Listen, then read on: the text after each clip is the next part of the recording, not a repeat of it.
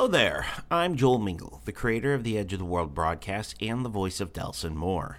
I just wanted to take a moment and give you fine and patient people an update. Yes, Season 2 is currently in pre-production. By the time you hear this, Episode 5 of Season 2 will have been written. This season for us is a tad different than before, as we currently are experiencing a new series of challenges. With the introduction of Bree Mingle as regular cast member for Season 2, and with the world still dealing with COVID and proper safety protocols, we are attempting to build a regular recording schedule that will allow us to release each episode in a timely manner, but keep us all safe. Now, you're probably asking the $10 million question, but Joel, when is Season 2 going to be released?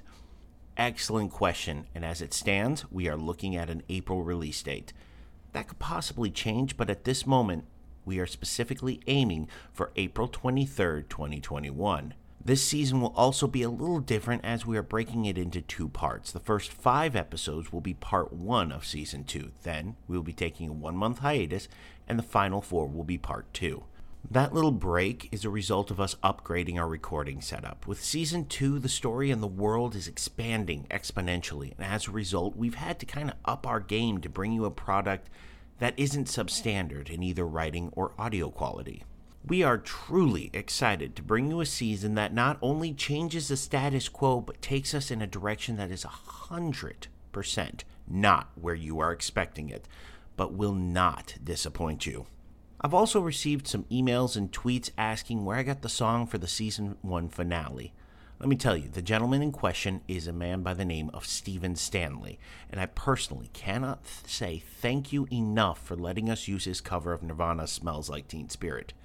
If you liked it, and I know you did, check out his first single, No Hopeless Soul, available now on Spotify and iTunes.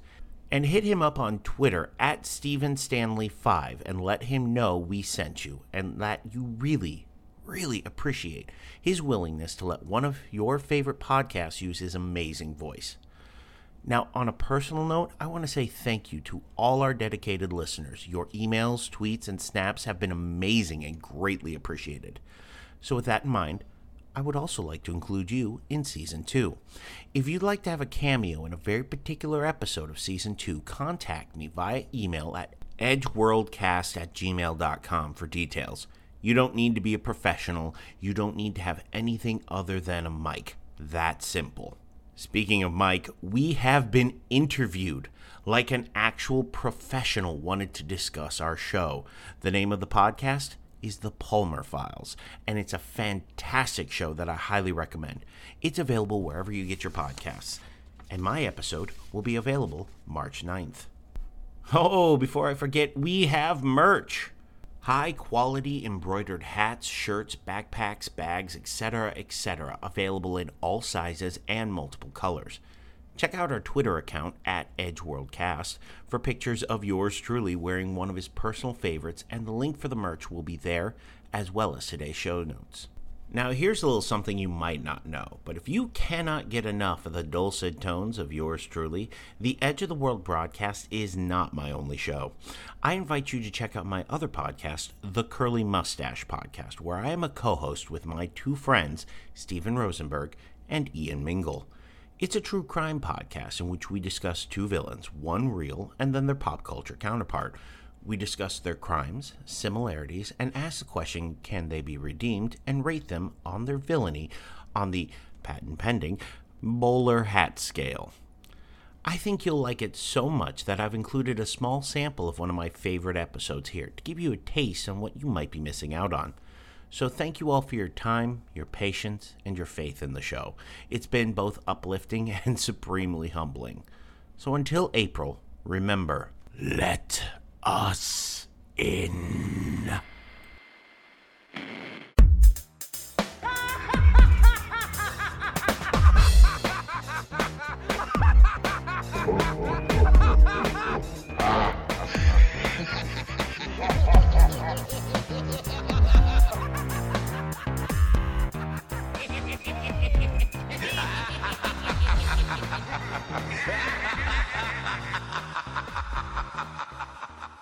Hey everyone, welcome to episode 5 of the Curly Mustache Podcast. Each week we take one real-life villain and one fictional villain, discuss their histories, their crimes, why they did it, any connections they may have, and whether they are redeemable or not with our trusty bowler hat scale.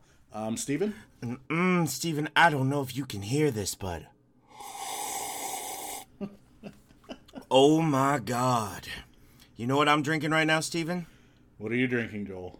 That would be Spring Heeled Jack Old Scratch. Available at springheeledjack.coffee. You're plugging literally 30 seconds into the podcast. Jesus Christ. Listen, if I find a product that is so fucking good... No, seriously, I'm legit. This is some good shit, and I feel like sharing it, and maybe we'll get some more... Maybe I'll get some free coffee. Yeah, maybe. I'm just saying. I'm Joel. Hello. I'm Joel, corporate whore. And this week, in celebration of May the 4th, which was a couple of days ago, and just Star Wars in general, I mean, I've been pretty pumped since the Rise of the Skywalker trailer came out. But anyway, this week we're going to discuss some evil emperors. So that's right, we're going to start off talking about the malicious Mongol known as Genghis Khan, as well as the sadistic Sith Darth Sidious, otherwise known as Emperor Palpatine. All right, Joel, are you ready to do it? Yes, do it. Execute order podcast. I told one of my friends that we were doing this podcast, and she was like, seriously? Y'all better say do it like 1,000 times, so... Well, you know what? We should start, so let's do it. In the Mongol... They fuck the Russians! Right. No one fucks the Russians! The Russians fuck you! This guy is this man is the living embodiment of badass and metal. Yeah, basically. I get so excited about this fucker. Right after he murdered his brother, he was actually captured by another tribe and tortured as a young child. But he escapes, and the escape gave him, like, notoriety around the area and other tribes. And basically at this point, he just went back and honored his arranged marriage. Like, he was like, well, I'm 11, and I had just escaped death, but I have to live with honor and go back to this arranged marriage. And his wife, who I believe was named Bort, I know it's not Bort. It's spelled like Bort, Borte. But it just reminds me of that Simpsons episode where because they're arguing about there not being enough Bort license plates at the amusement park. And as you said, the word for that is actually meritocracy. And it's basically like this political philosophy that, like, power and good should be held by the individuals that, like, based on their talent and effort and achievement and intelligence rather than, like, heredity or sexuality or race or gender or age. He took the smart people and the driven and the people that showed initiative, and he put those people in charge of his groups, his armies. And that's why he conquered, because he was the first person to ever do that. Everyone always led their charges by, oh, this person was brother of so-and-so's king. It didn't matter if he had fucking 2 pieces of brain in his head the size of a quarter. Temujin fucking calculated this shit, and this is why he was so effective. I would like you to meet my cousin. He shall be leading the armies today. His name is Nuf. And Nuf was born under the second son of the sky, second cousin to king, who only has 1 testicle and half brain, but he fights very well. Right. But he is also brother to king. Lead armies, Nuf. Right, exactly. And that's why no one remembers the tribe of Nuf. And traditionally that's been done throughout, like, evil regimes in history. Maybe let's see if we can do that. It's this weird thing that just makes him so fascinating to me, and I truly hope that people who are listening get a chance to just look him up. Don't watch Marco Polo, because it's... Completely off the handles again with Marco Polo. Historically speaking, it's fucking bullshit. It's an atrocity. And that's all he would ever say about it. So for me to hear Genghis Khan in 1100 with horseback and fucking bow and arrow kicked Russia's ass in winter. Fucking metal! The metalness continues. Well, yeah, but we only have to... Let's just add to it. The horse was also on fire. The horse was on fire by a man whose corpse had been burnt, so it was just a skeleton in armor. The skeleton was still alive. Screaming. This is definitely a cover of, like, Rotting Christ album or something like that. Because at this point, I just feel like the lyrics are going to be like, "Trample by a horse and dying in the ground. Skeleton monster, take him to the sky. Valhalla, Genghis Khan, we'll meet you, Valhalla. Not the same culture, but fuck it, Valhalla, Genghis Khan." Yes, I would listen to this. I feel like my neighbors are probably going to call the cops on me at some point. That's okay. We'll just... It sounds like... It sounds so gross when you do it like that. It sounds like Emperor Palpatine's trying to pick up a rough trick. Yes, my butt. Do it. Stop it! That's so fucking gross! Do it. Alright, so let's talk about him. Emperor Sheev Palpatine, portrayed by Ian McDiarmid in the Star Wars franchise. And he was dangerous in a different kind of way than old Gengi. Old Gengi. Then we realized we were on nicknamed basis with this guy. All right, go on. The reason he was dangerous was that he posed as a senator of the Galactic Republic, who is this government that's essentially in charge of the galaxy. And he was posing because he was actually a Sith Lord, Darth Sidious. He was a master manipulator, played both sides in secret at the Sith, and playing to be the greater good lover as the senator. What he was doing was playing both sides perfectly to benefit himself and raise his own power. And it's really easy to do. It's like playing air hockey with yourself, and anytime you wanted one side to win, you just stopped defending the other side. It's very strange. It's almost like we're dealing with that shit right now in our current political system. It's almost like there's this shit-speckled Muppet fart that has like the weird hair that Emperor Palpatine had, who's on the fucking national stage just going, yes. I have no clue who you're talking about, Joel. Using kind of this Machiavellian like deception to create the Clone Wars. He's basically this mastermind behind the Clone Wars.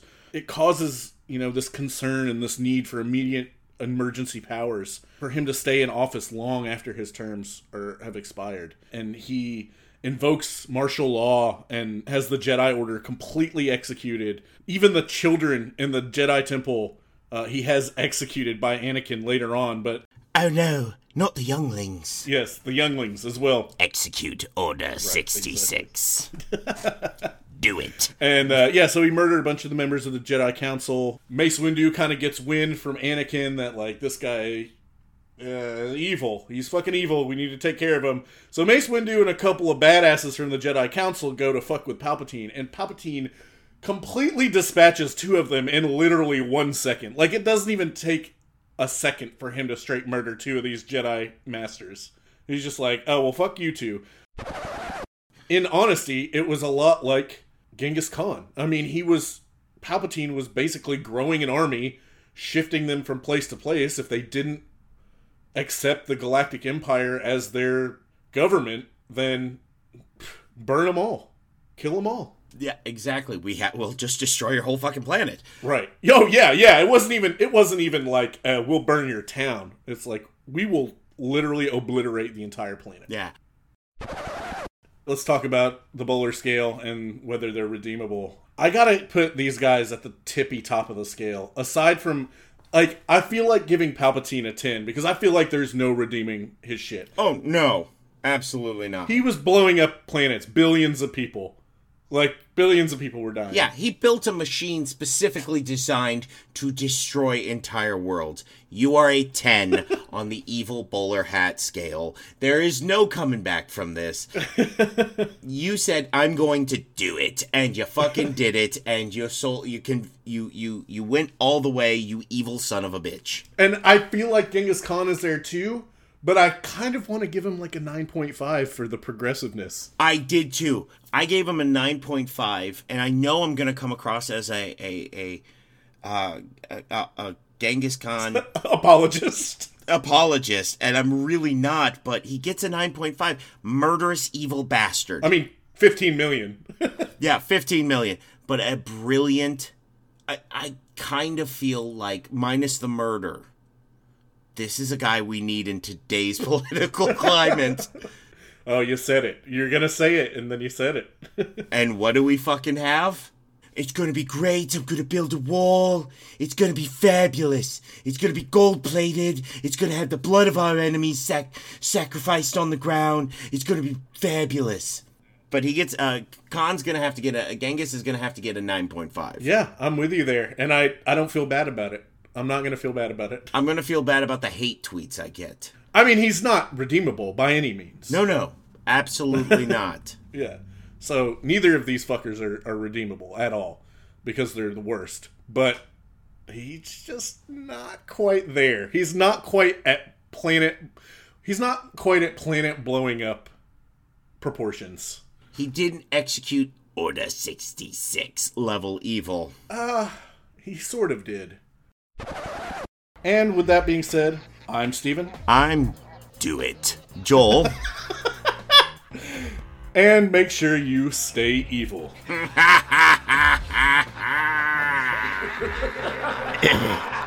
it. Oh my god, it sounds like he's getting fucked.